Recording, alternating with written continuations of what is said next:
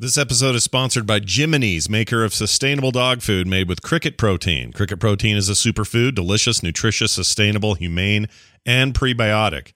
To learn more and save 20% on your first purchase, go to jiminys.com/TMS and use the code TMS20 at checkout. Coming up on TMS, utility penis. Dos dias de los muertos. Nice. Pumpkin thieving in Vermont. Swinging Johnsons. Brian, like the McRib, is back. Well, double snowflake on you. They soured the chocolate. Free shirt with a box of scorpions. I love it when the turkeys yell. Hiding poop next door. The war on morons. Once you go Cadbury, you never go Backberry. All those M states look the same. Fun-sized humble brag. Making things with Bill. Little signs with Bobby and more on this episode of The Morning Stream. If there's any women or girls out there looking for a good man, I'm available at any time.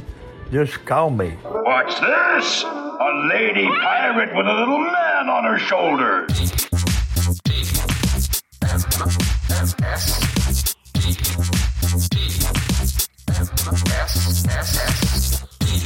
The Morning Stream.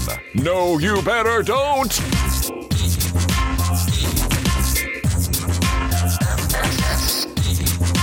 Good morning, everybody. Welcome to The Morning Stream. It's Tuesday, November 2nd, 2021. I'm Scott, and he's Brian. Welcome back, Brian. Thank you, Scott, and thank you, Tadpool, for being here. Vermont it's your loss and our gain to have Brian back. Exactly. Yeah, Brian was gone for a few days. It was ever so brief trip to Vermont. It was lovely, though.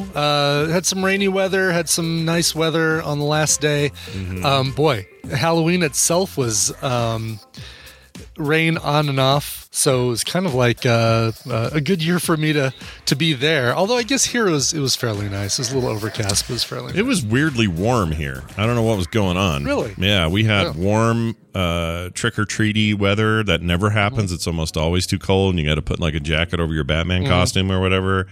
Yeah. But it was nice. You could walk around. Boy came over, dressed like a dinosaur. I dressed like Hawkeye. Kim was the death lady, or a plague doctor. A plague doctor. Yeah, I saw the photos online. Holy mackerel! Yeah, she was scary in that thing. And, my Halloween costume, I wore shining socks, like socks that are modeled after the carpeting in The Shining. That was the extent. It was great. No trick-or-treaters, because they live far enough away from everything, and this, like, everybody lives far enough away in Jericho that no trick-or-treaters. So, added benefit, no candy. Yep. So, didn't have to hand out any, and 2 for you and 1 for me kind of situation. Didn't go nuts and eat like 4 Milky Ways in a row and none of that. Okay. No, nor Milky Ways aren't my jam. It's that's the problem. If Tina gets, like, for Halloween candy, if she gets Kit Kats, it's all over. Oh yeah, right. In fact, you put a tweet up saying, "I hope everyone gets Kit Kats." That's the sign. Brian likes them Kit Kats. That is, and it's been a constant thing here. People sending Kit Kats from Japan, which are infinitely better. The chocolate is so much better than the Kit Kats here. Yeah. I don't know why. I don't know. But they just higher end chocolate. Is that what it is? So, have we figured that out? Okay. We figured that out, that it's like Cadbury versus Hershey's. It's, oh man, the UK chocolates and Ireland chocolate. Yeah. So much better than what's wrong with us? Hey, America. Carnauba wax covered brown whatever. Can we get back in the get back in the running with the chocolate and do better here in America? Exactly. Good Lord. I mean, what are we even doing? Who are we? Yeah. What is this? Anyway. Well, that's they great. also have snowflake chocolate in Vermont. I did have a little bit of that because it's a local. It's as local as maple syrup and cider. The snowflake chocolate, which is really funny because it was called that before conservatives started calling liberals snowflakes in Vermont. Very, very full of liberals. So it's like, go eat some of your snowflake chocolate, snowflake. Yeah, snowflakes, double snowflake. Is it what is that? Tell me just, what that is. Made locally. I mean, it's not like a flavor or a style of making it. It's a candy factory in Vermont that is just really good. Snowflake it's a brand. Chocolates. Okay, it's a brand, and they're good. I desire what you have. It's funny. It's something that I feel like everybody should do, and we're horrible at it. We need to start doing it better ourselves. But when we go and stay with my parents, the room, so they say, oh, well, here, go ahead and take your bags up to your room and we'll have a drink when you come back down. Yeah. And we go up to our room, we put our bags in there. And on the nightstand is always a little local gift, local food gift. And it's, in this case, snowflake chocolates. And Kim probably does that. If you guys have people stay over, she probably does that. But I need to be way better about that. Like when people come over and stay with us, like we had my cousin and her husband a couple weeks ago, is having some sort of local delicacy, something Colorado that they can enjoy sitting on the nightstand for them to take home or eat before bed some night or whatever. Don't feel bad. You're like me. I don't think of that stuff. Kim does. I don't. And partly because Kim does, so I don't have to think about it because I know she's gonna. Right. Exactly. Like when Tom came last time, she went and found a bunch of Utah brewery beers and made a little a little beer basket for Tom that was specific for him because he likes a good craft local beer, wherever he is. And so she just knew to do that. I didn't have anything to do with it because I don't know shit about nothing. I really don't. Right? Yeah. Yeah. No, there's something about that. Our wives are so good at that, and it's because of that we don't have to be good at that. That's right. We don't have to think at all. But one of the main things that we did out there on Halloween was something called the pumpkin glow. And this is an annual tradition in Jericho. And I'm trying to remember, oh my gosh, I'm forgetting the name of the couple and their farm who do this, but they grow hundreds of pumpkins and spend the 2 weeks before Halloween carving them and sometimes assembling them into words or related designs, that sort of thing, and then decorating this strip of Silly Hill Road. And yes, the street is called Silly Hill Road. It's not spelled with an S. It's Cilley Hill Road. Oh, gotcha. And spending time decorating it with all these pumpkins. And there was basically they make these wooden stands that are about 5 or 6 feet tall with 5 levels or 6 levels of pumpkin shelves on them. Got it. And so they'll say the top one will be pumpkins that spell out essential workers in 4 or 5 pumpkins. And then you'll have an ambulance and a fireman and a policeman and things related to that. So a little police car and a badge and fire hydrant, which on its own would be a really funny pumpkin to see. Yeah. A little fire hydrant. I agree. Tell your dog pees on it. It's great. Tell your dog pees, but other than that, it's fine.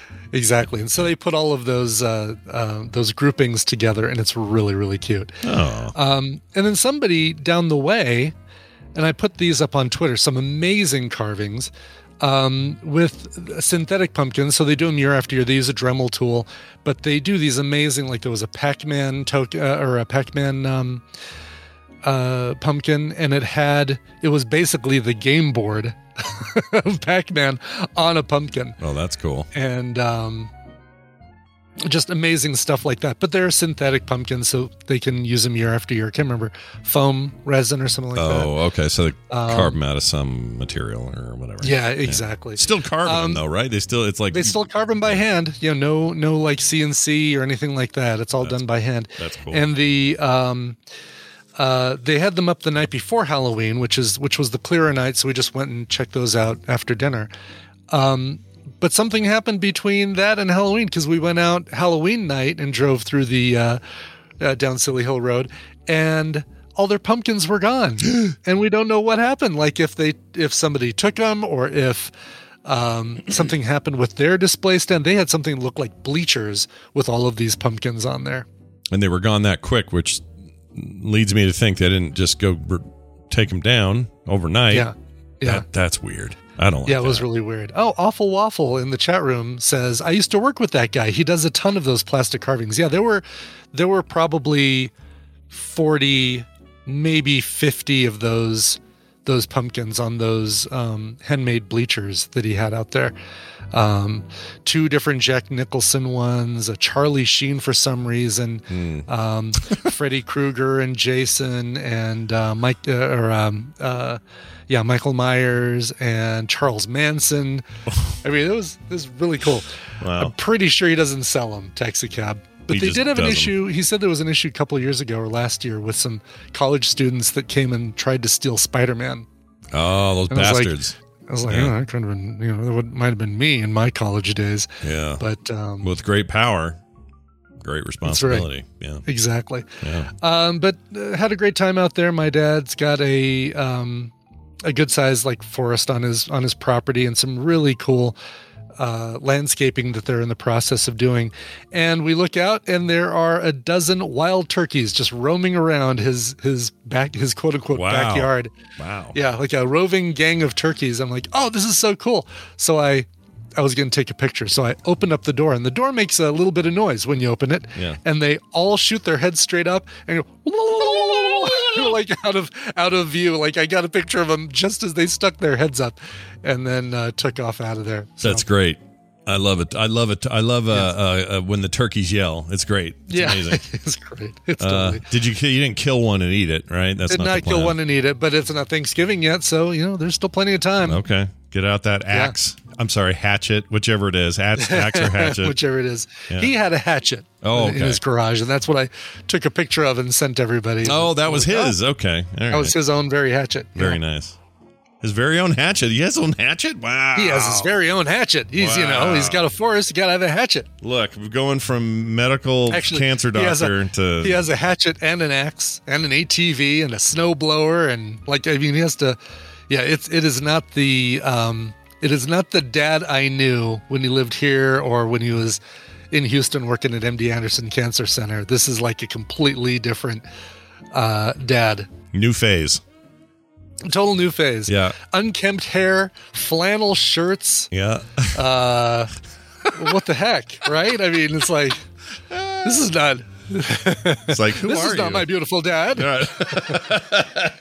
That's really interesting. Well, he's got his retirement. He's ready to roll, ready to rock. He has been adopted into the Vermont collective. I'll say that for sure. Has he got the accent yet, or working on that? No. Still has the slight British accent, which is just fine. I need to hear your dad talk sometime. I just need to hear it, just so I can make a sense of it, because it doesn't make any sense in my head that he has a slight British accent. I just can't picture it because it's you, and I just can't. Right.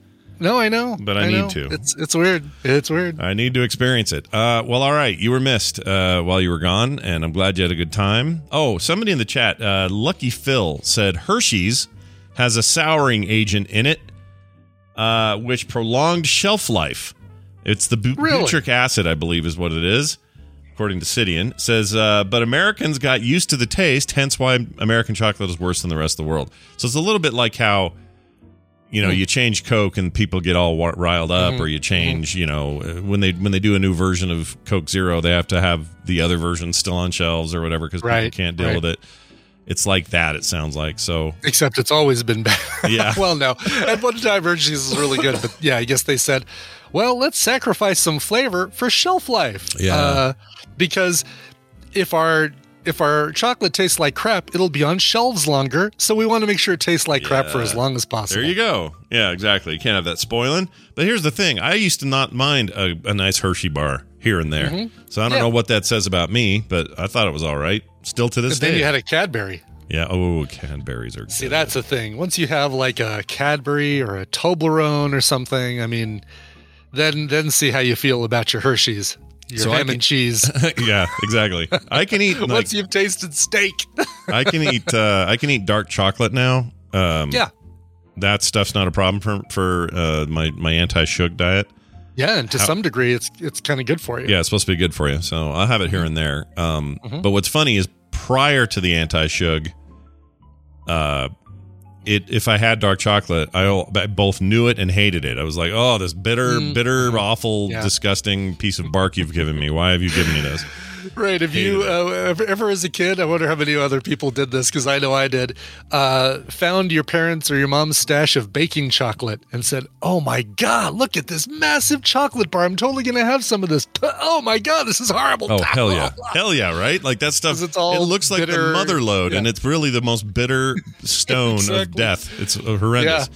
Well, but now, give me dark chocolate all dang day long. Yeah, and now with no sugar, I can't tell the difference between this and like the way I used to like milk chocolate.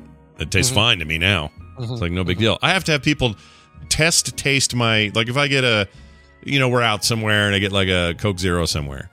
Yeah, I'm convinced that it's sugared because the guy in the back put it under the wrong hole or whatever. So I hand it to Kim and go, please check this. She's like, oh yeah, that's definitely zero. I'm like, okay, cool. I can't tell anymore. No, I've had Coke Zero for so long I can't tell. I can tell obviously a Diet Coke versus a Coke Zero. Yeah, that I can tell. That's freaking horrendous. Because it's nightmarish. It's nightmarish. It is. It really is. Yeah. It's like, how can anybody drink this? Yeah. And there's a whole swath of the population who will only drink it. Yeah. And to them I say, what's wrong? Who hurt you? What is wrong with you? Yeah. At what point in your life did you experience such trauma? That you had to beaten with a Coke Zero bottle. Yeah, is that what happened? What the hell happened? All right. Well, that's great. Vermont, good times. My sister lived in Vermont for a while. I don't know if we've talked about that. Wendy did. Think we did. Yeah, what part? Do you remember? I don't remember what part, but she loved it there. And she was only there a couple years. It was part of a school thing her husband was doing. And they lived there for 2 years when she had little babies. And she loved it and wishes she lived there again. I think she still wishes she was back in Vermont. Oh, it's such a beautiful part of the country. It really is. Yeah. It's like, when she went to Vermont. Yeah, it was Vermont, then Sweden. Well, all right. So it was Utah, then Vermont, then back to Utah, then Sweden, then back to Utah for a little bit, and then Massachusetts. Minnesota. Yeah. Or, sorry, Minnesota. Why did I say Massachusetts? I don't know why. I don't know. Because they're all all those M states. It's not even fun to say. I don't even like saying it. And there it was. All right. I had to report this. I know it's post-Halloween now, but whatever. I watched the rest of Midnight Mass and finished it up. Final episode I watched on Halloween Day. Perfect. And that 5th episode, right? Oh, my Lord. The ending of episode 5. That was something. Into the credits even. Like, oh, my God. Yeah, that was nuts. I loved the series. Yeah. I've decided that Matt Flanagan can make whatever he wants, and I'll be there.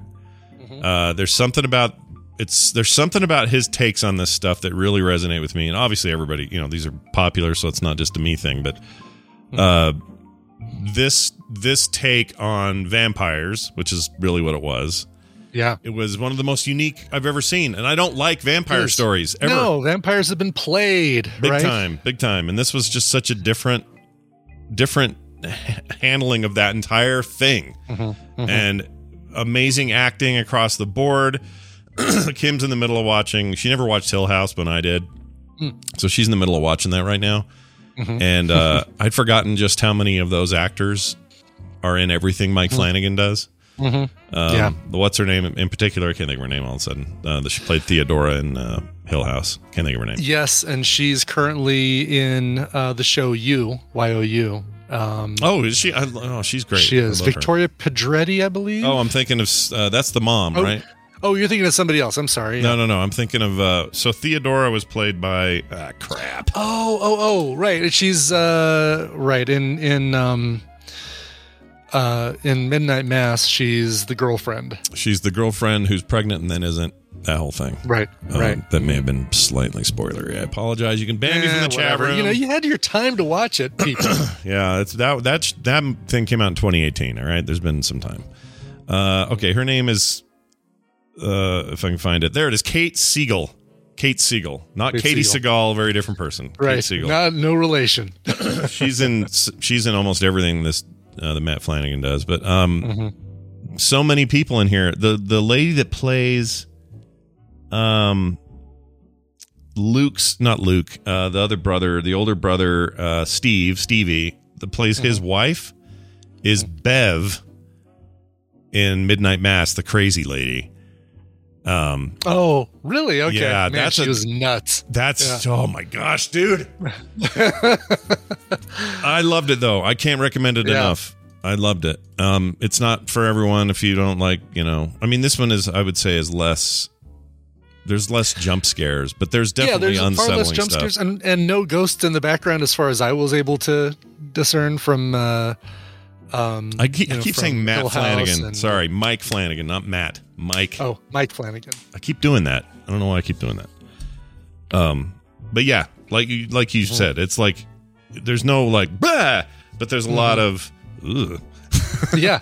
I mean, believe there is one particular jump scare that did make me jump, and it's when something or someone kind of flies at the screen. Oh yeah, that got me pretty good. Yeah. Someone. We'll call it an individual. An individual. Yeah. Yes. It's such a weird. So weird. And to have the good news at the end be that line, I'm not going to ruin it, but you know what it was. Yes. And that, in any other context, is the worst thing that could happen. But in that context, you went, oh, thank goodness. Right, exactly. Oh, I loved it. Just loved it. And that Matt Saracen guy, what's the actor's name? He's really good. Saracen from Friday Night Lights. Friday Night Lights guy. He was awesome in this. He was. Just great. Like, I don't know where he's been. I mean, I'm sure he's been busy. Zach Gifford, that's who it is. There you go. He's been doing other stuff, and he doesn't look any different. And doesn't age. I think they keep him in a box, in a container, or a hyperbaric chamber or something, because he looks exactly the same as he did back in the Friday Night Lights days. Oh yeah, Annabeth Gish from Mystic Pizza, and she's great. Yeah. Oh, Doctor. Interesting. Okay. What's this Midnight Club from Mike Flanagan coming out? Midnight Club follows a group of terribly ill patients from a Rotterdam home. Begins to get. Oh, is this his next thing? Oh, and they're all in it again. So Zach Gifford's in it. The young girl at the end of this of Midnight Mass, Anara Simone is in it. He just likes to drag people with him. Yeah, now when does this... I mean, it's already announced. We've got actors and... Yep, and there's Samantha Sloyan. Heather Langenkamp from Nightmare on Elm Street is in this. Yeah. William B. Davis, the cigarette smoking man, is going to be in this. Yep. There's Samantha Sloyan again. She's Bev. She's back.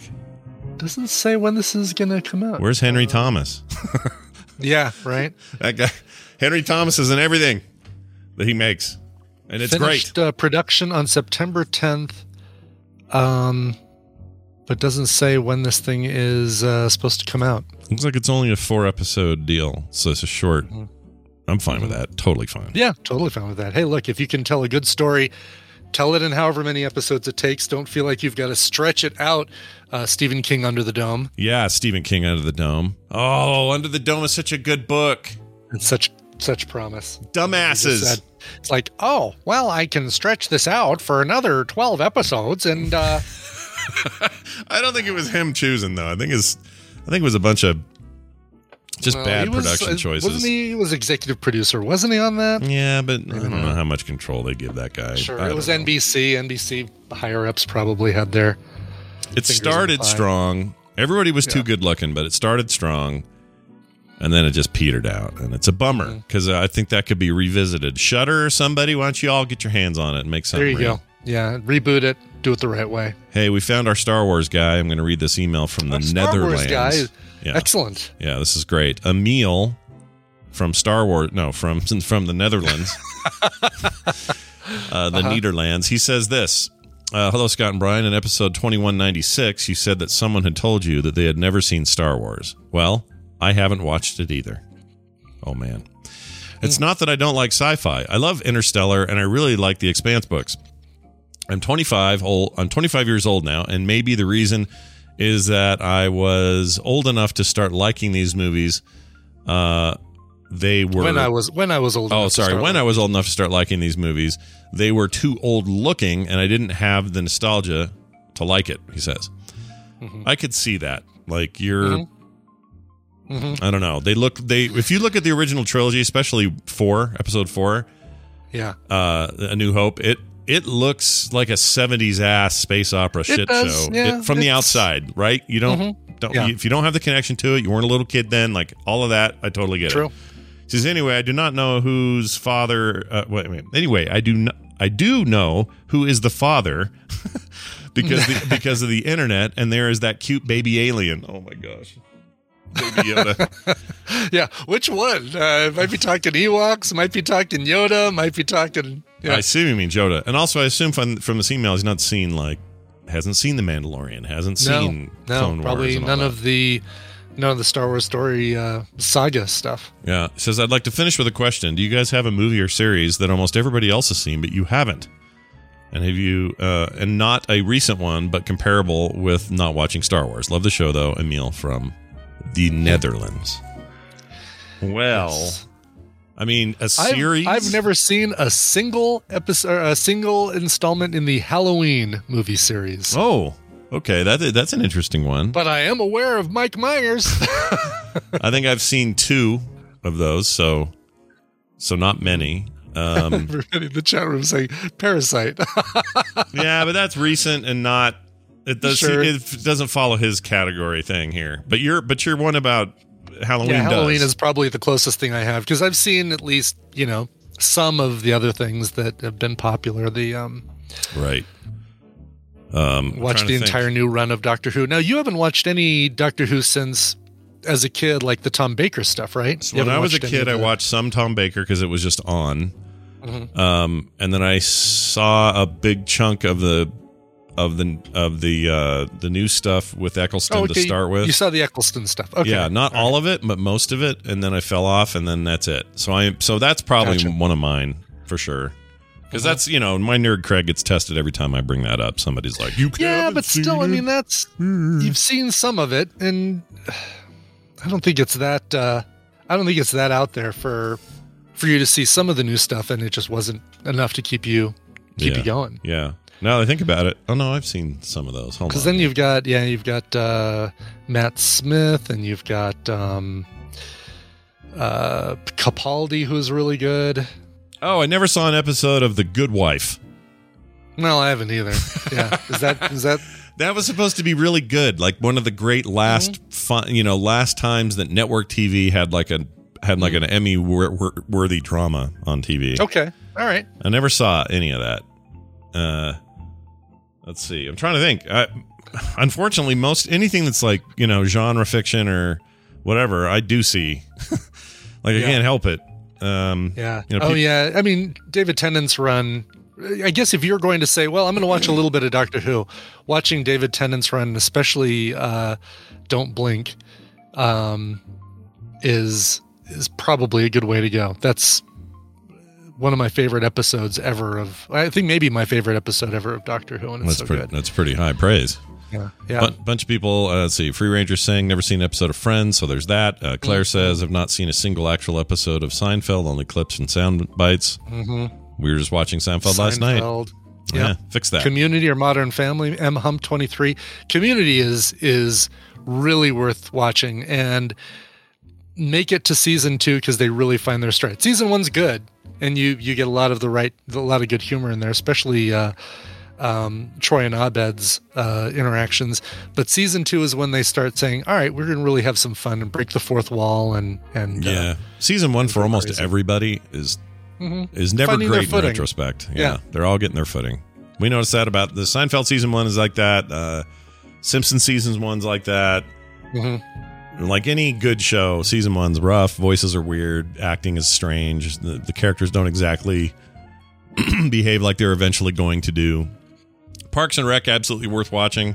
Mm-hmm. Mm-hmm. Someone's talking about not ever seeing that. Parks and Rec is definitely worth saying. Yeah. I've never seen. I've seen the pilot episode of West Wing, and I need to go back and just watch it. Yeah. I've watched enough for. Wasn't because I didn't enjoy it, but 5 times through that series. I'd do it a 6th. I would. Mm-hmm. All right.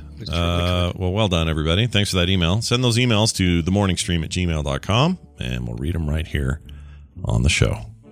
Okay. We have to do news. It's the news, And it's brought to you by the third Halloween with no candy. That's right. Wow. Not since How'd 2019. you cleaning up eggs off your house or toilet paper out of your trees, Scott? I mean, well, we gave away candy, and of course, Kim, went all out and did full candy bars because she's a psycho and all that. But I didn't eat any for the third year. The third year in a row. Which is saying something, because I used to really humble go brag comes in fun size, is what you're saying. I just can't. I'll end up spiking, and then I got problems. So I just... Well, and you know what helps, though? The fact that she gets the full size. Because if Tina were to get full size, when we are here to give out candy, I'd look at that and say, oh, I definitely can't have that. It's the fact that it's like little fun size ones. It's like, oh, well, one of those won't hurt me. Or two of those won't hurt me. Or three or whatever. Even though they're like, one big candy bar is what, like 3 tiny size ones or whatever it is. So you're kind of eating the equivalent size, yeah. What's funny here is, I don't know if it's funny, it's kind of sucks actually, but we had 2 Halloweens basically, because when Halloween's on a Sunday, there's the more churchy folk don't want to have their kids on Sunday going around door to door, so they kind of force a Saturday. Enough people do it on Saturday now when it lands on a Sunday. So we were at the door doing it on Saturday, and it was a fair amount, and then back to the door on Sunday, again, a fair amount. So you got like the the secular and the religious deciding which day they're going to have their kids go do Halloween, and so we ended up doing 2 nights of it. Yeah, it was crazy. We never had any trick-or-treaters on Saturday, so I wonder if that is just more prominent in Utah. Oh, I think so. Would make sense. Yeah. Well, it would have to, again, Halloween has to be that one of those years where it lands on a Sunday. That's the only time it happens. Right. And then when it does, it's usually the day prior. Yeah, and it's probably like agreed upon neighborhoods that are discussed on Nextdoor. Yeah. All right, we're going to be doing the Saturday thing, so everybody. There is a bit of that. Also, they'll schedule like a trunk or treat a few days ahead or something like that, and then there was this chatter. People, I don't know what's wrong with people, but I actually look at Nextdoor once in a while because ours is really boring. It's mostly just people helping each other. It's not a big deal. Yeah. But this time it was like, hey, California people who want to have the Halloween on Sunday night, you can't change us. Don't think you can come here and change us. I'm like, what are you even saying? What is this you're even doing? It is like torches and pitchforks on Nextdoor, man. It is, it's crazy. Yeah, I don't like it. I don't like it. It's people who start out the conversation already at a level 8. Yep. Already at DEFCON 1. You know, it's like they're ready for the fight, and they've basically got their knives out. They're ready to start brawling on Nextdoor. Yeah. And open a conversation. Here's the thing. The good neighbors don't use it. Right, because they probably don't even know it exists. They're too busy being good neighbors. So stop it. Quit using it for stuff. Lame. Exactly. Lame. All right. Carter did an amazing thing. I see she's in the chat, so I'll mention her. Okay. She was Aang from The Last Airbender. She actually shaved a blue arrow into her hair. Wow, that's dedication to her craft. Very By the dedicated. Way, Avatar: Last Airbender, a series that everybody else in the world has seen but me. Oh, see, there's one it's a great one. You should watch that. It's awesome. I probably should. Yeah, I love that seen show. A single episode. So she's got this big blue arrow. It's all dyed in there. It's blue, and the rest of her head's shaved, and then her dog Ripley, she dressed up like Appa, the big giant flying dog in that show, which you probably have seen, even though you haven't. I've seen photos of it, and I saw photos in on Twitter or Facebook or whatever, and it was awesome. The dog did not love it, but she got used to it. It was fine. Anyway, that was really great. We had a good time. Cool. I just saw she was in here, so I just wanted to give her a little exposure. Shoot a little light in her direction. She loves it when I call her out. Well, she's deserving of light. There you go. Let's get to these news stories here. Oh, before I do, I can't believe I forgot to tell you this. Okay. I put a video up on Twitter about it, but I want to mention it again because this is perfect show content. All right. Yesterday, Kim and I are raking leaves. It's time. It was going to rain, and it did overnight. So we're out in the front yard, and we're just getting all the leaves, the final layer of leaves done that look like the trees are about done now. So we're just, this is what we think is the final layer. So we're scooping them all up. And as we're doing it, we got a cable box / power box thing, the green thing that sits out in front of people's yards, the ones. Mm-hmm. Yep. And it's little sticking up out of the ground monolith. Yeah. That, we don't have monkeys dancing around like 2001. Exactly. It's a little green utility penis or whatever it is, right? Yes. Just sticking there. So we're scooching around there, and Kim sees, she goes, "Oh my gosh." And I go, "What's the matter?" And she goes, "Someone hid their full dog poo bag back behind this."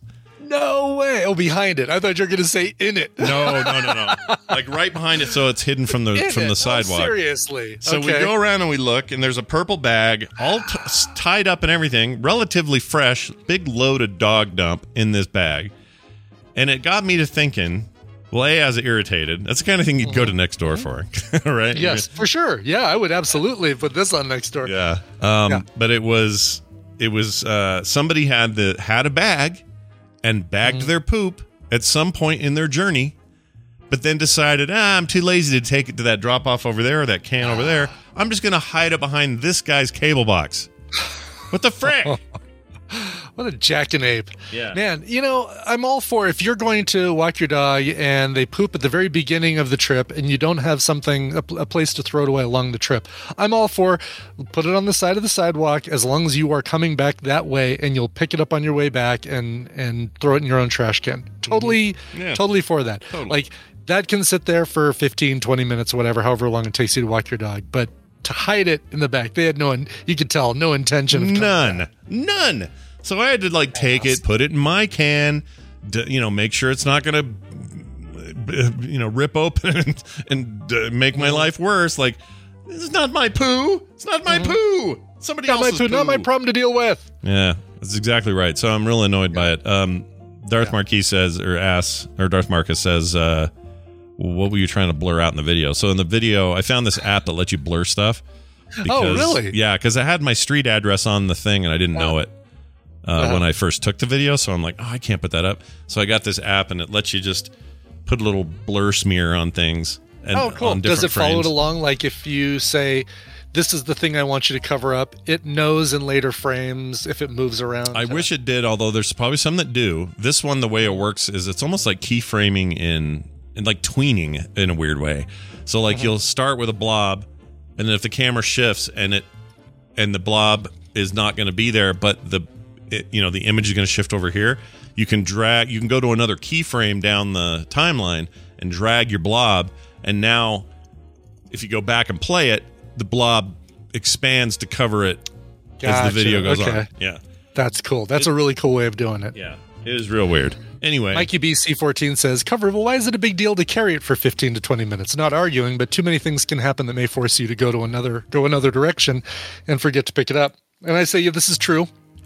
If there's the chance of that, if you think, I might come back a different way and I won't pick up the poop, I agree. Take it with you. But for me, leash goes in one hand, Pokemon Go goes in the other, or whatever cell phone thing you're doing, whether it's, chatting with friends or reading Nextdoor or posting photos of poop on Nextdoor. Yeah. You probably want to have the leash in one hand and the camera or your phone in the other. Right. I agree.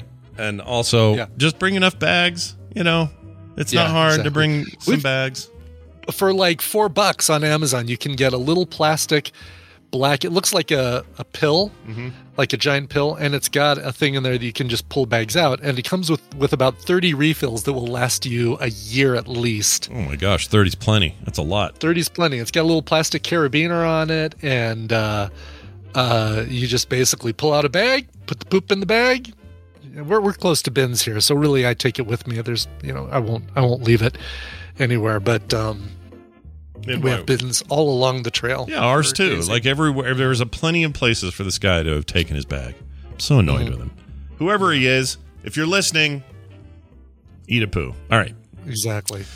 Brian, here's our first news story. It's taken me long enough to get to it. Okay. All right. Get to it. Crypto investors, everyone's favorite dude bros of the moment, are bidding to touch a 1,784 pound tungsten cube once a year. Okay. So they want to. So wait. Only one person gets to touch it. They're bidding on who gets that benefit. I think they get to bid on who gets to do it. So here's. I don't have any questions. This all makes total sense, and I don't feel like I need any more information about this. It's completely. It's very well. very okay, odd. You know what? For everybody else, let's go ahead and put some more information. All right. Well, here's some context. In the latest phase of the quest to turn everything into an NFT, crypto traders are now bidding to digitally own a 1,784-pound cube of tungsten in Willowbrook, Illinois. According to the terms of the sale, they will have the receipt posted to the blockchain for posterity. The owner can have one supervised visit to the cube per year to touch it or photograph it. All right. Okay. Over the last 2 weeks, a joke fired off by Coin Center's Niraj Arjwawi. Yeah, I think it's Agrawal. I thought that L was an I. I think it's pronounced Joe Smith, but Yeah. keep going. Pretty close. So see, it was about a non-existent tungsten shortage. Thanks to crypto traders buying cubes of tungsten due to a meme actually caused one for a Midwest tungsten service. The Illinois manufacturer actually creates small cubes of tungsten, and the tweet caused 300% increase in sales that depleted the company's stock on Amazon, according to CoinDesk. The bottom line is they're all super freaked out over this because of a meme and a tweet.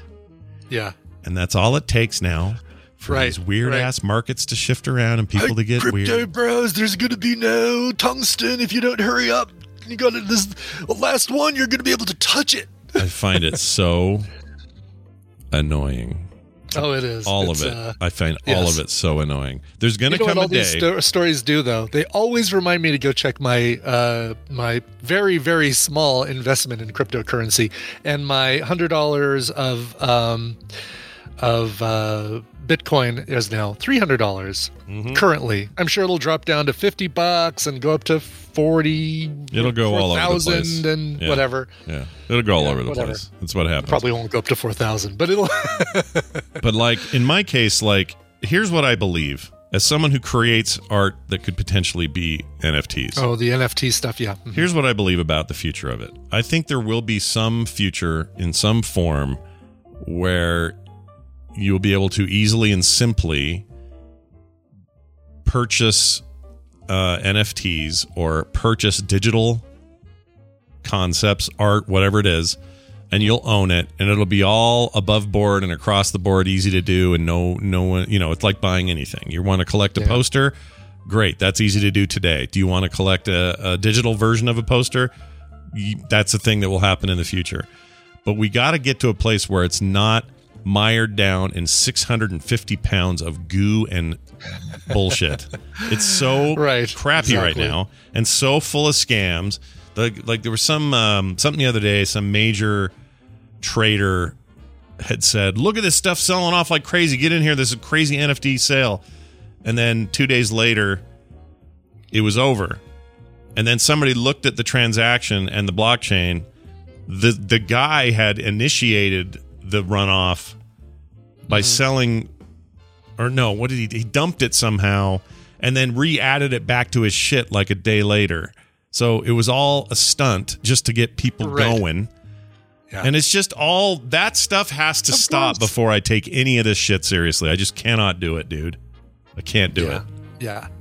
I'll get there. I'm saying they'll get there. I really, truly believe it gets there. It's a thing that's kind of ruined by the people who are involved with it right now. Yeah, like that. And it always is. Like, you go back to other times in internet history when people were wary, okay? Let's say it was, I don't know, using your credit card for the first time on the internet. That was a wary thing. You weren't sure about it. Yeah. And part of the reason you weren't is because it was rife with bullshit, and security issues and scams. Yeah, there was scammy, and it had all kinds of problems and security issues, and none of that had been solved yet.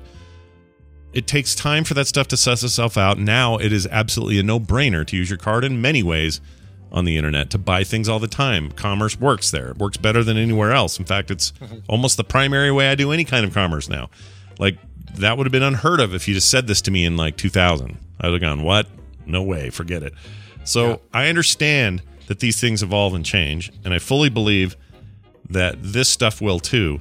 But right now, it's in that mired stage of just gross, scam, messy, weird. It's just too weird. Like until the day comes where you can go to a website and not worry about how much Ethereum you have. Just go to a website and say, yeah, I'm going to buy that for $10.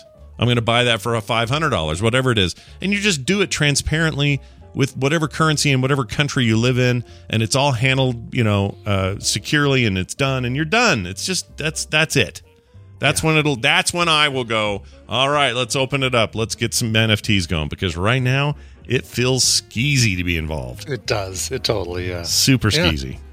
All right. Moving on. Well, that was news. That was news and commentary. It was an op-ed piece, and we're like a whole paper. We got a whole operation going here. We got sports and some kind of weather thing and a chart. Right? Yeah. Do I need to talk about Monday Night Football and what happened? Yeah. Well, hey, the game you bet on, you ended up losing that game. Your Broncos won. Didn't the Broncos win? I bet on the Broncos this week to win, and they won. Oh, I thought you. Wait, who did you? Last week I bet on the Broncos to lose, and they lost. What am I thinking of? Might have been Packers. I think I said the Packers weren't going to cover the spread, and they very much covered the spread. Oh, that's what it was. It was Packers. Yes. Yeah. Yes. Do you have any remorse about that, or is everything fine? No, it happens. Okay. And I should know better. Listen, my next door neighbor would say this without any hesitation. Brian, you should know better than to bet against the Packers. Yeah, that is. I mean, time will tell. I don't tell him. I tell him I'm always rooting for the Packers, because I am always rooting for the Packers, even when I'm betting against them. But I am always rooting for the Packers, and I just need to put my money where my heart is. Oh, your heart. Yeah, I don't know. Final story. Scorpions, not the band. Okay. Oh, darn it. I was hoping it was a Rock Like a Hurricane story. Don't get excited about double-necked guitars for a second and a mustache. I love that guy. Their guitarist is great. Yeah. He always looks so dumb. I love him. Scorpions found in a package delivered to Joywave drummer in Rochester. A shocking afternoon for a local man who found scorpions. Yes, literal live scorpions. Not the scorpions performing live, but live scorpions. Inside a package which arrived days ago. And the plot thickens. That man is also the drummer for the internationally renowned and locally based rock band Joywave. Do you know them? You heard of them? I don't know them, no. I've heard the name, but don't know anything about. I was just looking in my library to see if I have any Joywave songs, and if they've done covers, I don't have them, and if they've been covered, I don't have it. Yeah. So, well, there you have it. Joywave. Never heard of them myself, but maybe they're big. He says, at first, I thought it was a tick or something. I mean, they were really small, says Paul Brenner, Joywave drummer. Really small. If you confuse a scorpion for a tick, holy cow. Yeah, exactly. The package sat quietly on his floor all weekend. When he got back on Monday, he opened it and found something he didn't order. That's when I realized, no, that's a scorpion, he says. That's when my shirt left my hands and went into the box. So I'm guessing that, and I was looking back to see did we miss it, but apparently he bought a shirt. Oh, yeah. And in with the shirt were scorpions. Yeah, they don't make that clear in the article. They really don't, no. Yeah. He ordered a shirt. It sounded like he ordered a box of scorpions. Yeah, and it came with a shirt. We said we didn't want any scorpions. But imagine that, like if you ordered like one of your cool shirts you're wearing right now, and it showed up and it had a bunch of scorpions in there. What would you do? Oh, look at the size of that thing. All right, that is, I don't know, eyesight-wise, Joywave must really be doing something to your eyesight, because that's clearly a scorpion and not a tick. Yeah, not into I like it, man. That it's out in the rain. Yeah. Someone left the scorpion out in the rain. And it's on the shirt I purchased. And that shirt's not coming in my house. Wow. Listen, we got a whole song. I'm not getting any more of it. That's all you got? Oh. That's all. That's really good. Yeah. I was waiting for the third stanza. And I'll never buy from that internet company again. See, there's more. Oh, no. And then that's the end. Let's do this quick story about a Colorado hiker, because we got a Colorado connection here. Connection. Yeah. You had a hiker out there. You may have heard of this. Lost for 24 hours. Ignored rescuers' calls. because the hiker didn't recognize the number on his phone that kept calling him. This is a Gen X down to Z problem. I'm telling you, only baby boomers, only people age 65 and older, actually answer phones. Right. The rest of us, unless it's my wife or someone I know, we go, we'll let that go. I don't know that number. Yeah, they can text me. Like, we don't use phones for phones anymore. We don't. And so it's especially true of the Zs and the millennials, I believe. But anyway, here's how it went. Colorado hiker wandered off the trail, and got lost, ignored repeated phone calls from rescuers because the hiker didn't recognize the number. The person started hiking Mount Elbert. Do you know where that is? Totally do. Yeah, Mount Elbert was where we had outdoor lab when we were 6th graders. Oh, very nice. Yes. This is from the South Trailhead, October 18th. It's been a little bit. The hiker did not return by evening, so 5 LCSAR, that would be, what would that be? Local Colorado Search and Rescue or something Search and Rescue. Something Colorado Search and Rescue. Lake County Search and Rescue. Oh, there you go. Okay. Members searched for the hiker until early in the next morning, but were unsuccessful. The missing hiker finally showed up at the place of their place of lodging around 9:30 a.m., and the search was called off. The hiker told officials he had wandered off the trail around midnight and could not find their way back. Said that they spent the night searching for the trail, and once located, bounced around onto different trails, trying to locate a proper trail head. I guess that's how that worked. Anyway, never realized the rescue team was looking for him because he ignored the phone calls. Yeah, well, I mean, he didn't feel like he was so lost that he needed to enlist help. He was just like, oh, well, wandered off the trail.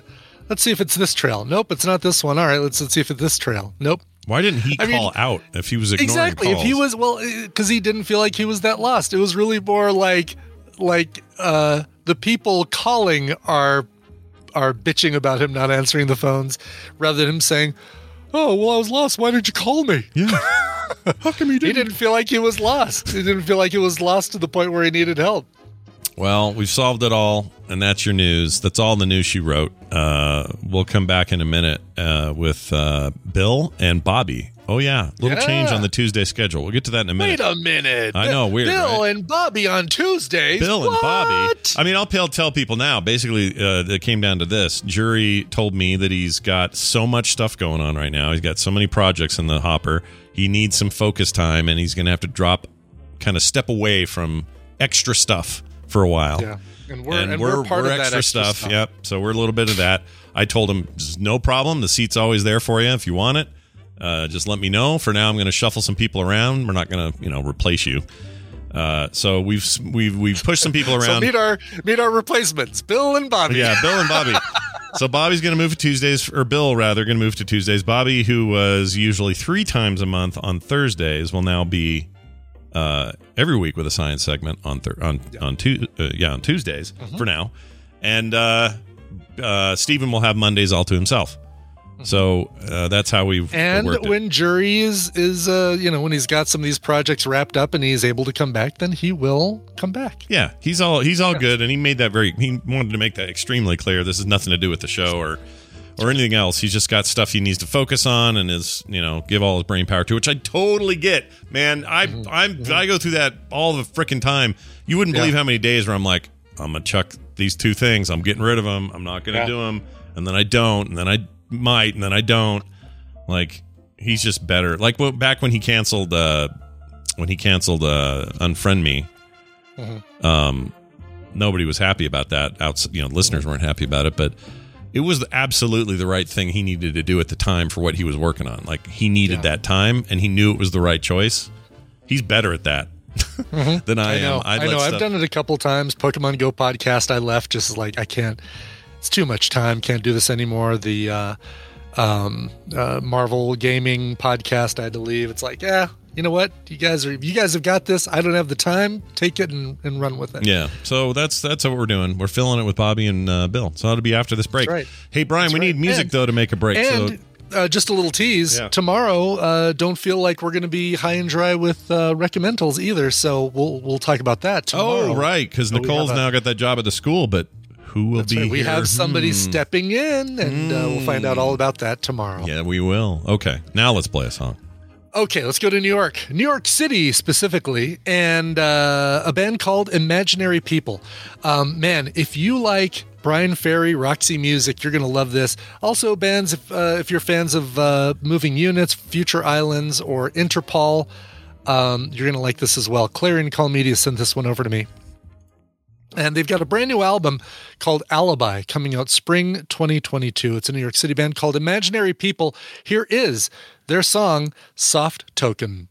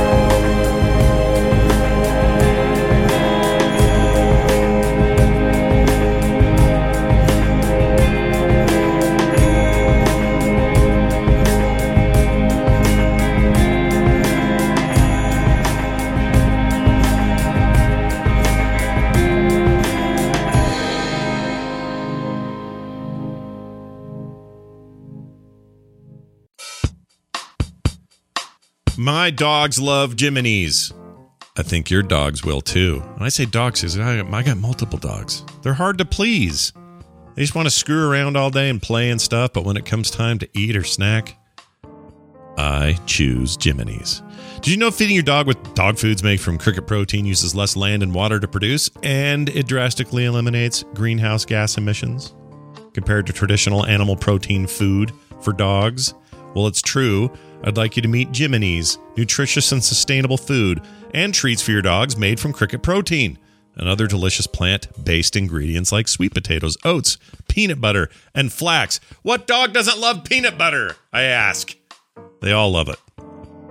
Anyway, I'm big on this environmental impact stuff because it's always shocking to hear how much water gets used to make stuff. Insect protein. I mean, it may not sound good to you, but it's a very sustainable protein source. Better land use and feed conversion support this. And in addition, less water and almost no greenhouse gases. One 5-ounce bag of Jiminy's treats saves 220 gallons of water.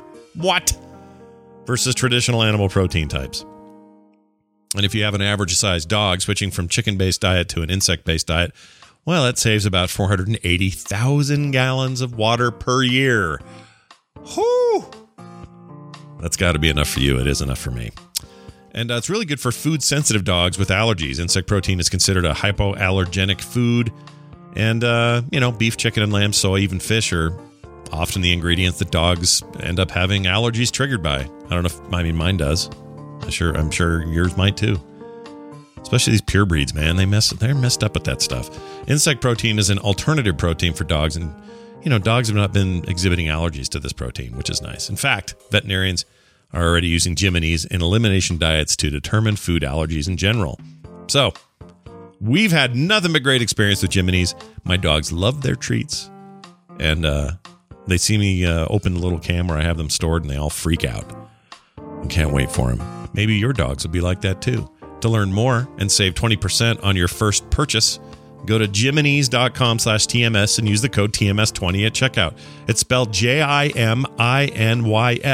Jiminy's.com/TMS. And that code is TMS20. Do it today. War on Christmas, a war on Thanksgiving. This war on fun. The war on straws. The war on meat. The war on dogs. There is a war on parents. The left's war on children. It's a war on business, a war on building, a war on growth. There is a war on hot dogs. War on men. War on cars. War on appetizers. War on Christmas parties. The war on the suburbs. Declaring war on cows. War on soda. There's now a war on styrofoam. The war on cooking with gas. War on toxic masculinity. War on red hats. War on knives. That's right. The only music you'll be playing is in the Galactic Prison Band.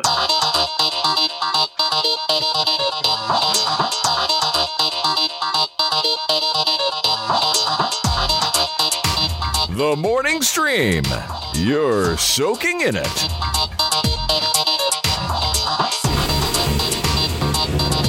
All right, we're back, everybody. That song, once again. And who says the news is sensationalist? That song again was Soft Token by the band Imaginary People from New York. They get a brand new album coming out spring 2022 called Alibi. And boy, that sounded just like Brian Ferry of Roxy Music. Yeah, it did. And I haven't even heard it. And you haven't even heard it, and it did. Yeah, I don't. Wait till you hear it, you'll say, oh my God, it did. I think you're totally right. Your bat cave's open there, Bill. Check it out, everybody. It's Bill Duran joining us all the way from his headquarters there in the Pacific Northwest. Bill, welcome to the show. How are you?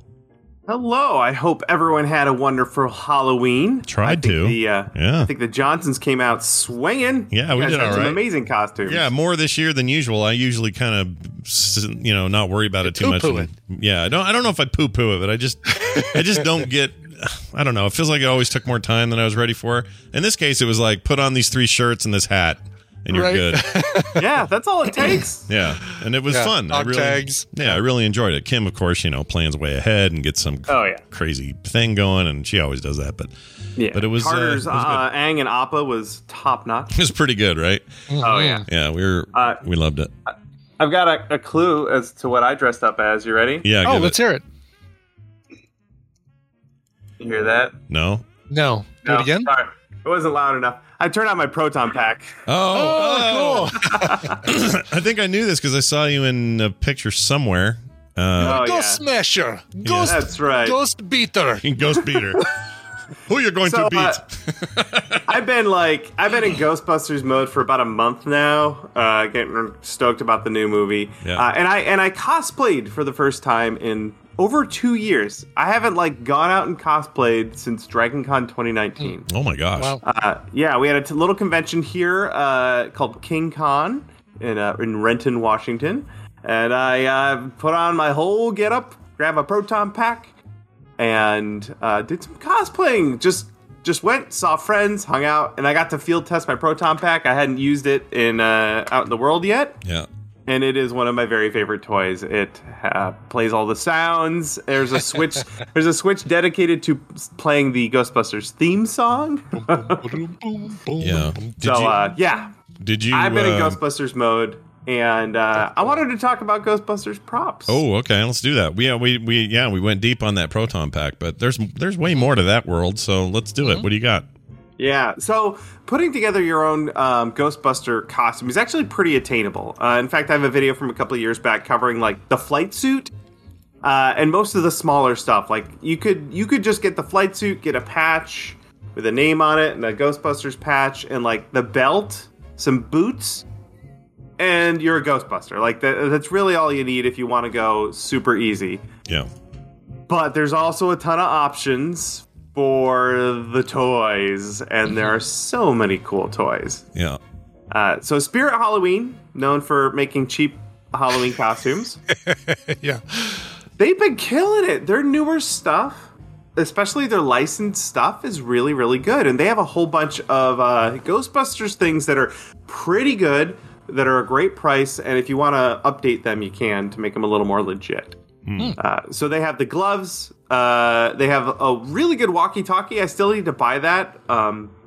Way cheaper than trying to find the real walkie-talkie they used in the movie.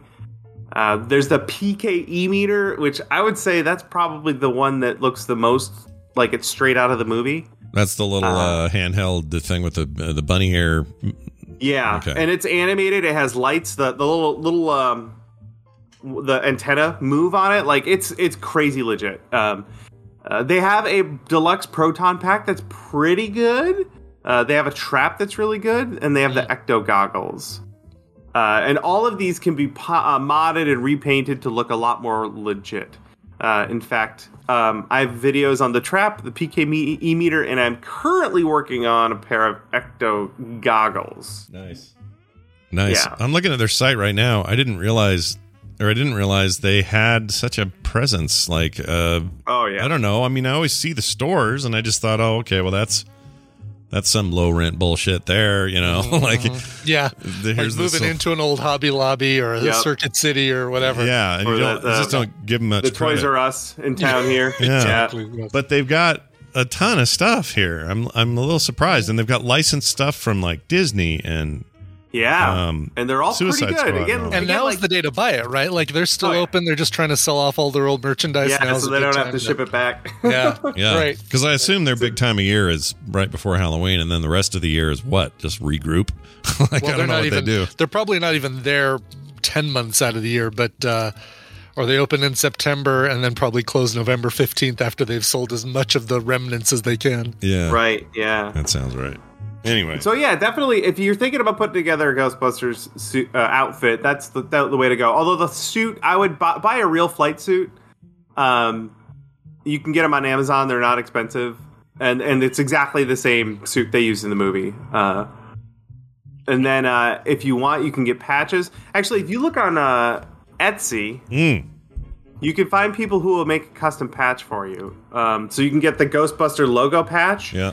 And you can get a name patch, so you could be Venkman if you want. Sure. But mine says Duran. I got a Duran. Oh, cool. You had a custom, yeah. Oh, that's cool. Now the Proton Pack, like I said, you can get one at a Spirit Halloween. It's pretty good. It's not great. Mm-hmm. If you want a more legit Proton Pack and you don't want to spend crazy money, Hasbro is actually selling a ridiculously legit new pack for $400. Who's selling this? Hasbro. Hasbro. Oh, really? Of all people. Weird. Okay. Wow. So they have a Spengler Neutrino wand they've been selling for a while. That's really, really nice. Actually, Adam did a video on it recently over on Tested. And they're kind of not really kickstarting, but they're launching this proton pack. And I think they need 7,000 people to commit before they'll put it into production, and they're at like 6,000. So people should go buy this thing because it's amazing.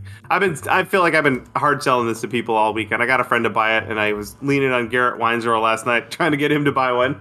Oh, you totally should do that. Someone convinced him to play Final Fantasy, so we're clearly making inroads with Garrett. We got to keep pushing. Yeah. This looks amazing. Like it's got the wear and tear on it, and wow. Okay, that is really impressive. I mean, it is $400. Yeah. Well, I'm here to tell you, if I didn't already have my own proton pack that I made, I would buy this in a heartbeat. Yeah. Now, a few caveats. It does not have the straps to attach it to your back. You'll have to buy an Alice frame. They're about $50 on Amazon. What's an Alice frame? You just bolt it to the back of your thing. What does that mean? It's like the part of the backpack that holds it's the structure. It's like it's a metal frame that attaches to the proton pack, and it's got straps attached to it so you can wear it on your back. So you'll have to get that if you want to wear it. If you don't want to wear your proton pack, you can just buy this thing and chuck it on the wall, and it'll look amazing. Yeah. The wand, Hasbro also sells one of those. It's $180, I think. Again, a little pricey, but it looks really, really, really good. So all told, you're in like $650 to get a full-on proton pack that you can wear. And I'm here to tell you, you cannot get a proton pack for even close to that if you try and put it together yourself, or if you try and commission someone on the internet to make one, which you can, but it's going to cost a lot more than $650. So I'm kind of stoked for everyone who's going to be able to get a really good proton pack for what I would consider a really good price. Yeah, that's pretty good. And you would probably, even if you got this one, you would be doing some of your own custom work on it, right? Oh, yeah, sure. That's just the deal with you. yeah, it's just how I roll. So, anyway, one of my favorite things about the Ghostbuster outfit as a costume is just how modular it is. Like I said, my specific outfit is not a Spengler or a Venkman. It's just me as a Ghostbuster, right? Mm-hmm. Right. So, like I said, I have my Duran patch on there. And that there's this weird leg tube on the costumes that I don't know what it's for. And it's annoying to walk around with this tube stuck to your leg. Yeah. So mine doesn't have that. I just took it off and I put a patch on my leg where the tube connected to imply that maybe mine fell off. Sure. Which is great. And you'll see people at conventions who do their own like custom Ghostbuster outfit sort of thing. There are many local Ghostbuster costuming groups all over the world, and they frequently have like their own style and flair to kind of like bring some local color into their Ghostbuster outfit. As if there are different Ghostbuster franchises all around the world, which that makes me feel so excited that people do that. Yeah. Yeah, that's pretty cool. That movie comes out when? I'm pretty excited for that. November 19th. Okay. 3 weeks. Are you, the little kid in you is probably losing its mind, right? You're pretty stoked about this. I'm really excited. I watched Ghostbusters 1 on Halloween and Ghostbusters 2 last night, and I am so ready. Well, the movie looks like like they're being faithful here. A love letter to the fans, yeah. Yeah, not only that, it's like, hey, the son of the director's making it, and the dad did some consulting around this, and it feels legit, like there's a family line of Ghostbustering happening. And also the end of that trailer has me all kinds of interested in who might show up. So yeah, I hope they can get it right. I'm pretty excited about it. Looking forward everything to it. I've heard from people who worked on it is very, very optimistic. That's good. Optimism is something we lack sorely in our community, so why not now? Right. Excellent. Bill, that and so much more can be found at punishprops.com. Mm-hmm. You can see all sorts of archive videos dealing with stuff you've done around and in the world of Ghostbusters. And I'm guessing after the movie hits, you'll probably have some new ideas, which will always be fun to watch. Probably, yes. Yeah. Pretty much a guarantee. Before you go, you got a little bonusy business for us? I do. So this is a video from some friends of mine in the Northwest. The YouTube channel is Ghostbusters Northwest, and the video is how a proton pack works. Oh, that's cool. So it's like a infographic-y looking video. It's really sharp. Really cool. Super good animation. They have a handful of videos out, a couple more like how the trap works, how the ecto-containment system works. And like I said, this is like the Northwest chapter of the Ghostbusters. In fact, I've got a Ghostbusters Northwest patch I need to put on my flight suit. Nice. Yeah. Oh, look at this. These guys did a real nice. Yeah, one. that's my buddy's proton pack. It is far more legit than mine. But it was about that's a $2,000 proton pack for perspective. Yeah, that proton pack looks like it's going to cause skin irritation and like possible mortal danger to you. Like that's how real that thing looks. Oh yeah, that's awesome. So I implore folks, go check out, if you're into Ghostbusters, check out Ghostbusters Northwest. They have those fun infographic videos, and they have some skits they've done. And I was talking to the art director, and I may end up showing up in some of these videos because I got a proton pack. So we'll see how that goes. Nice. Ain't nobody going to balk at that. That's fantastic. All right. Bill Duran, everybody. He is Punish Props over there at punishprops.com. Of course, the YouTube channel. And as always, you can find him at Chinbeard on Twitter. Bill, have a great day. You too. See ya. Bye now. I don't know why I had to burp, but I did. That's fine. Do it. If you have to, better out than in. Better out than in. Yeah. That's what I say. Unless it's your bag of poo you hid behind my thumb. Then less in. Well, please. there is that. Yes. All right. Trying to get used to what I'm doing now. Oh, yeah. Bobby time. Bobby. Bringing in Bobby, a little Bobby. Early week science, man. Yeah. Yeah, that's right. We're going to have some fun here with Bobby. I may even have a new thing for him. Check this out. Science. Hey, look who it is.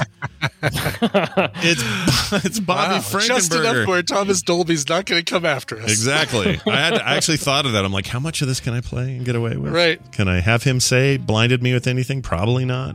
Probably not. So I didn't do you it. You can have Angus, Dr. Angus, I can't remember his last name, but the guy goes, Science! Yeah, science! Good heavens, Miss Yakamoto, you're beautiful. Now, here's the weird bit. Bobby is sitting here looking just like normal Bobby, but I know that he just got done with like a massive run. Oh, really? Bobby, how did it go? I just ran... my hair's still wet from the shower. I just ran 18 miles. Whoa, oh man! Look at you! Are you full of energy? Wow. You got like I am. I've sat down long enough that my legs are not on fire anymore. I mean, I've done that, just not all at once. Yeah. Yeah. Right. Well, over the course of 52 years, I've run 18 miles. I'm getting towards the end of my marathon training. It's on December 11th is the marathon, and so this is the second longest training run that I will do in 2 weeks. I'll be doing a 20-mile run. Good Lord. Nice. What on Tuesdays are my long runs. What got into you? 26.2 miles, right? Is the full length? Yeah. What got into you with this whole thing? I mean, what is it about running that's like grabbed you so much lately? Well, I accidentally kind of fell in love with running because I used to be overweight, and so I was looking for ways to lose weight, and I used to hate running because I also used to smoke. Then I quit smoking. And so I was like doing my sciencey research that I always do. And I was like, what's the most efficient way to lose weight? And it was running and swimming, and I didn't have a pool. So running it was. And so I was doing it just to lose weight. And then I realized, like everyone always says, there's all these endorphins that pump through your body when you go on runs. And I just kind of fell in love with it. And so in the back of my mind, it's always been, I'd like to do a marathon one day. I wonder if I could do that. But then we had, I've got kids at home. I'm a stay-at-home dad. So it's hard to fit training because I don't know if you know, but training for a marathon takes a lot of work. Sure. It takes up a lot of time. I would guess. I would assume so. Yeah.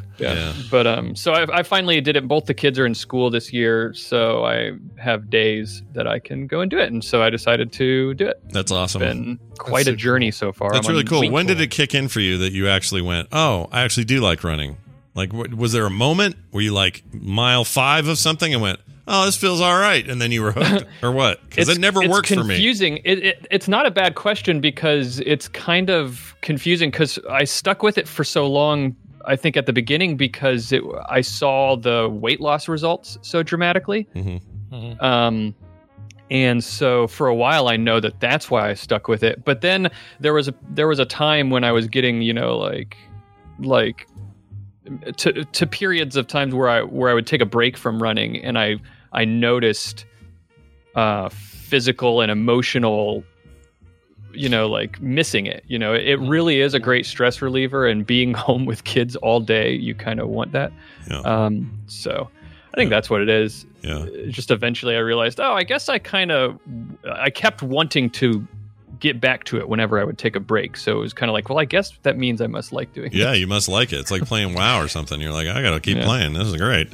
Well, I'm happy to hear that. I wish running and I got along better, but maybe you'll inspire me. I don't know. Hey, so here's what we're doing. We're doing science on Tuesdays now, and we're excited. I was thinking, about it. Is this like? Do I have like a residency now? Can we call it that? If you can want, we please call it that? It would make me sure. You're a resident. If you need to put that on your resume, then because I don't have the week off. It's like every week now. So. Yeah, that's true. Well, yeah. But, like Britney Spears, we might replace you with Holly from the Girls Next Door Playboy Mansion deal. That's right. And I'd prefer not to have like a conservatorship or anything. Okay. Yeah, we now run everything about you. I don't know if we told you that part. Yeah, but, exactly. Sorry. Yeah, we basically own you at this point. So sorry, but hey, keep running though. Keep that running going. All right. So Bobby, what is going on this week? I guess there was some solar flare business or something happened, and you were like, "Hey, we should talk about that. What's going on?" Yeah, that was the big science news last week. It was all over the place. People were taking pictures of Aurora Borealis and posting them on Twitter and Facebook and all over the place. And so that was the big news. It was last week on October 28th, there was an X1 level solar flare was detected. And that's actually the X category of solar flares are the highest level that they categorize them. And so it was a pretty strong solar flare that they detected. And so they knew that because of that, some few days later on the 30th, that we were going to get some geomagnetic storms. Whoa. Because, Brian and I are about to watch Geostorm. What? Yeah, we're about to watch that for frickin' Film Sack this weekend. So this is amazing timing. Yeah.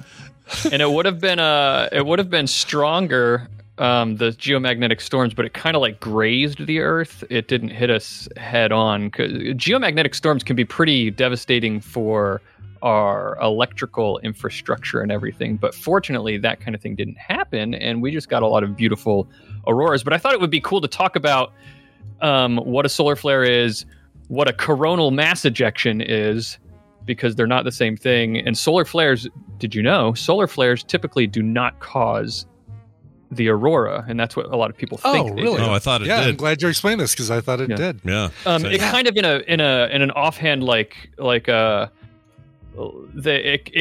solar flares cause the thing that caused the aurora. Okay. Okay. Sometimes, so but not always. Anyway, I'll get to that. You were about to say something, Brian?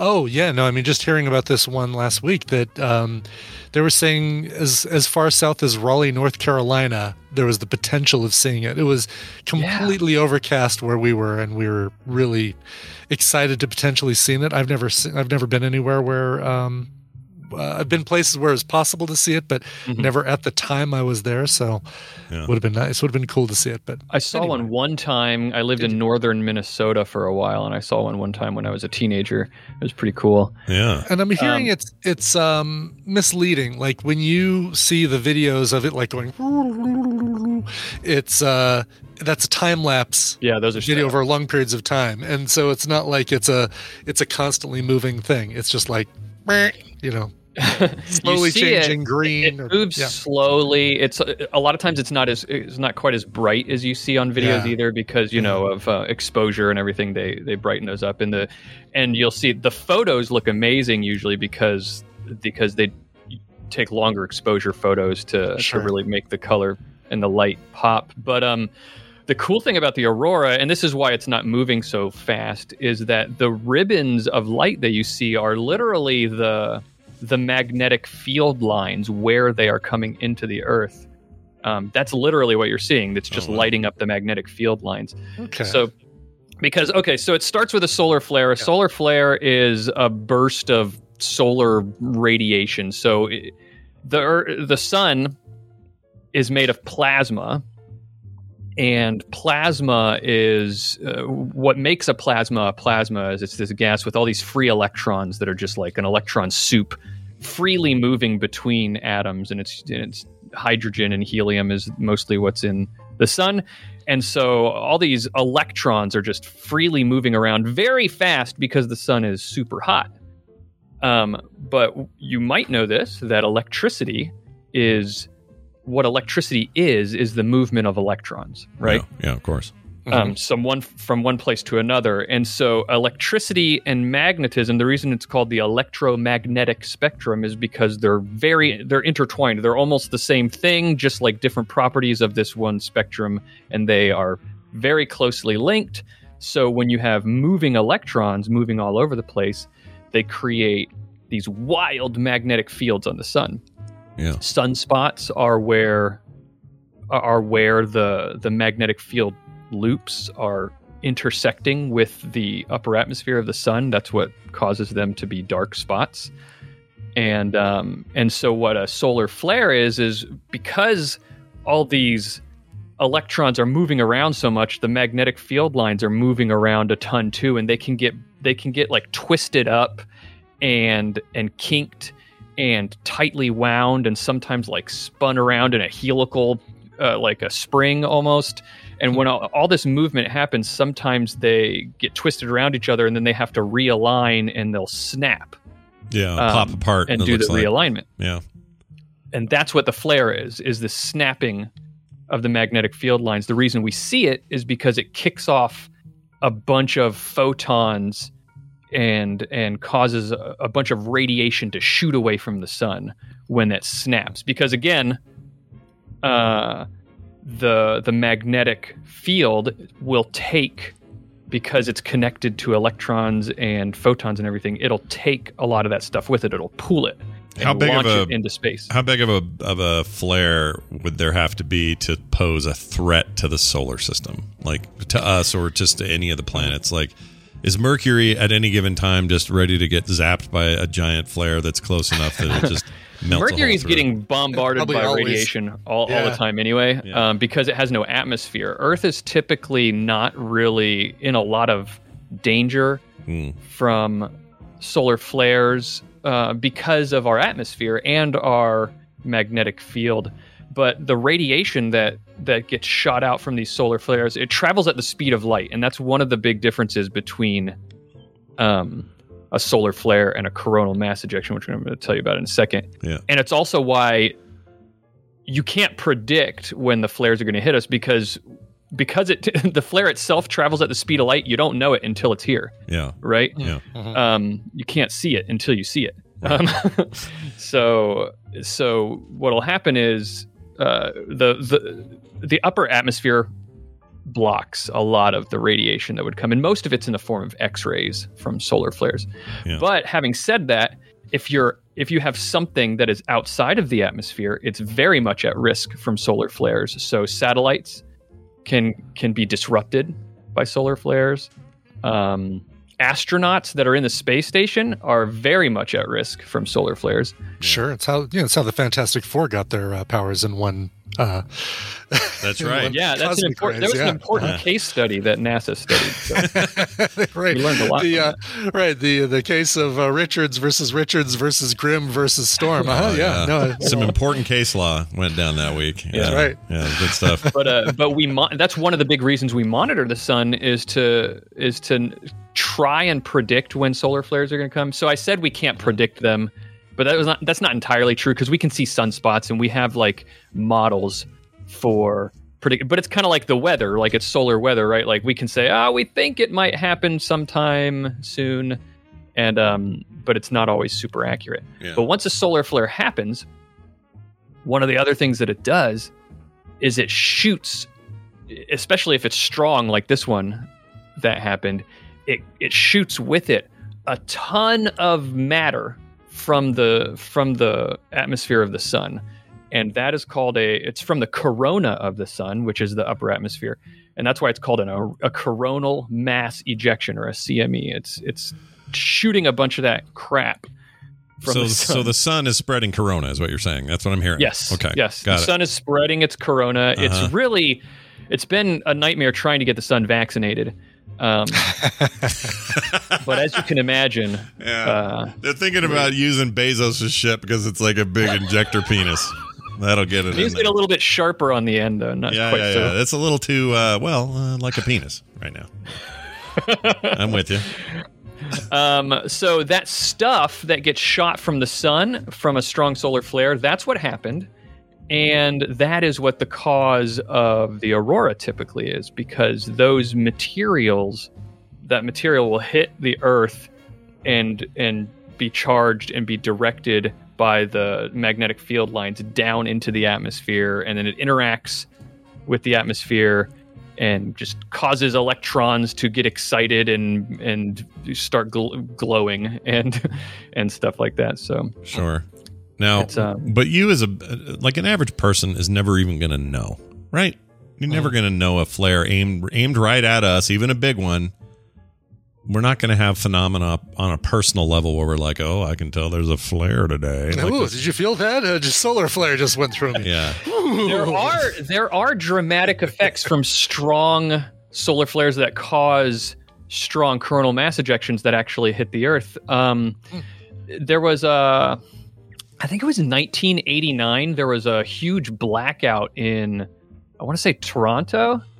Okay. Because we got hit by a massive coronal mass ejection, and their power grid was not prepared to handle. Because what'll happen is all this stuff hits the Earth on one side, on the day side, right? Because that's the side that faces the sun. Yeah. Mm-hmm. And because it's getting hit by all this stuff, it actually compresses the magnetic field on that side. It gets kind of pushed because it's getting hit. You can imagine it like a big gust of wind, because that's kind of what it is. It's solar wind. And then it compresses the magnetic field on that side, but it moves past the Earth.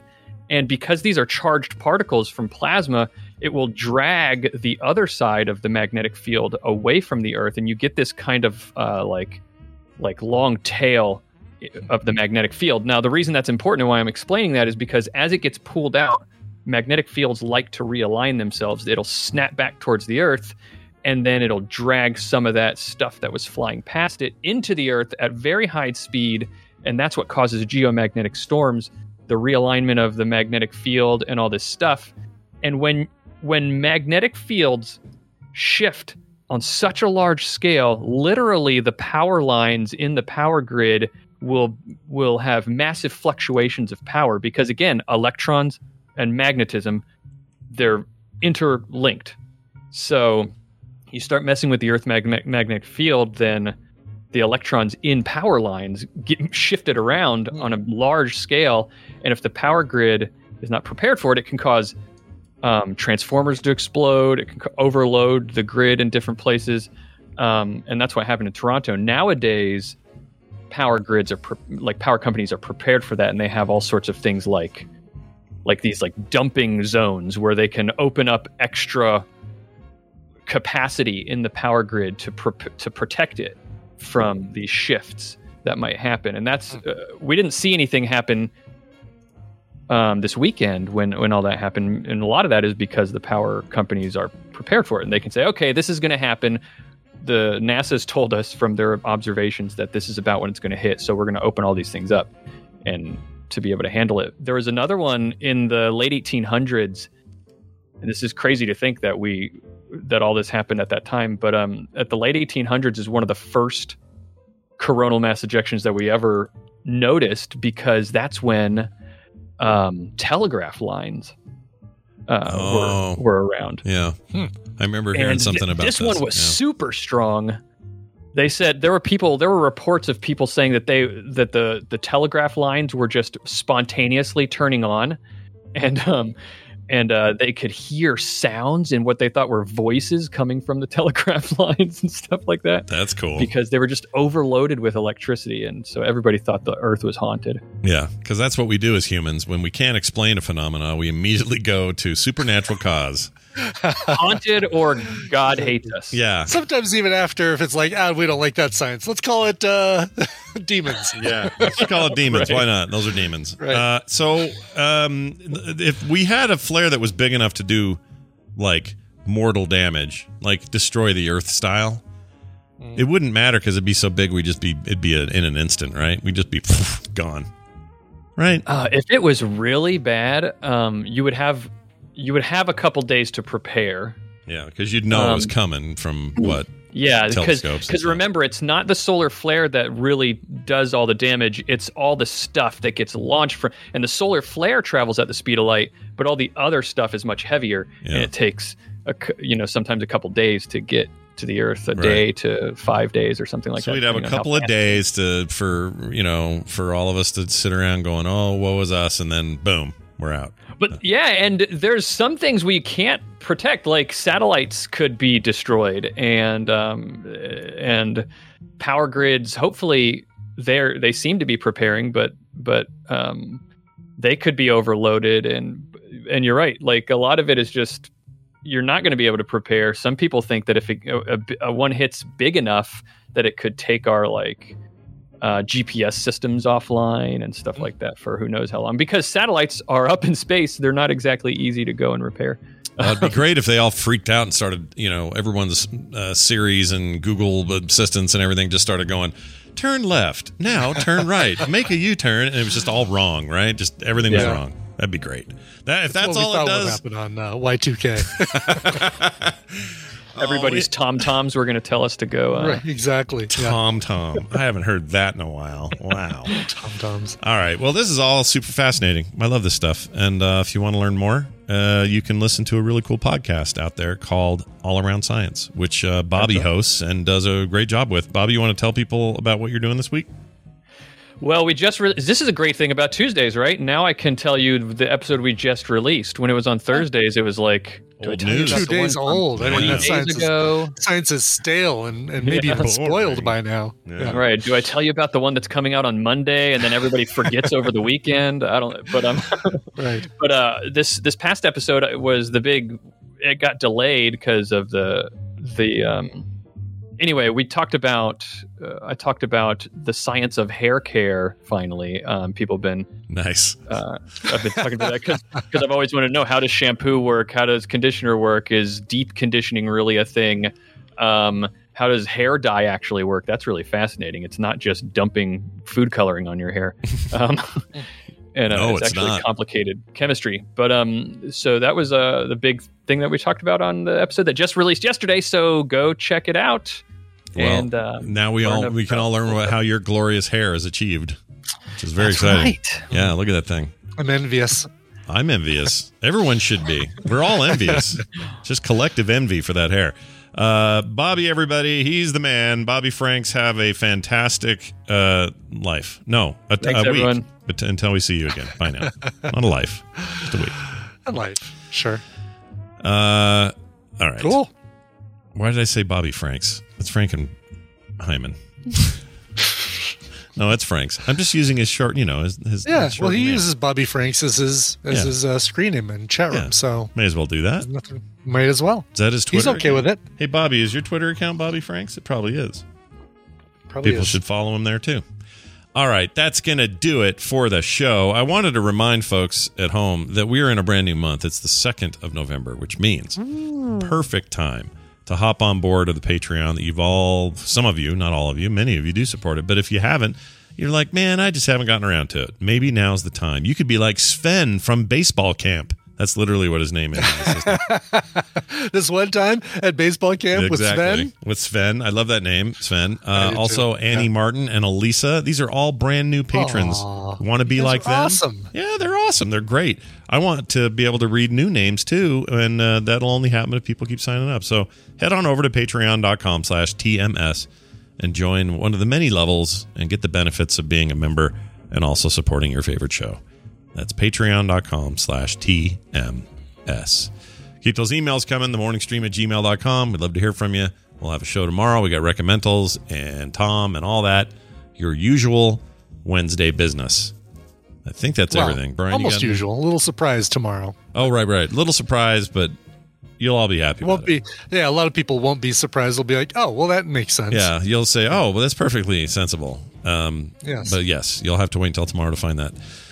What else is going on? Do you have anything going on you want to mention? I know I got nothing going on today. I'm recording a thing today that'll go up on the feeds in the future, but there's no point in talking about it now. Future. All right. I like the future. Then tell us instead about a song we can play at the end of the show. I will do that. This one isn't a request unless you count it as a request. It's a request from me. It's Day of the Dead, Dia de los Muertos, as I mentioned earlier today, and I'm gonna make myself a black bean and chicken breast burrito for lunch today and celebrate. It's also a good way to celebrate to listen to a cover of Dead Man's Party by Oingo Boingo. This one I haven't played before. It came out in 2020 on Abney Park's album Esoterica. I think it came out earlier, but that's like a collection of their stuff. I happen to be a supporter on Kickstarter or on Patreon of Abney Park because they put out some great covers. Nice. Dead Man's Party covered by Abney Park from their collection Esoterica, coming at you right now.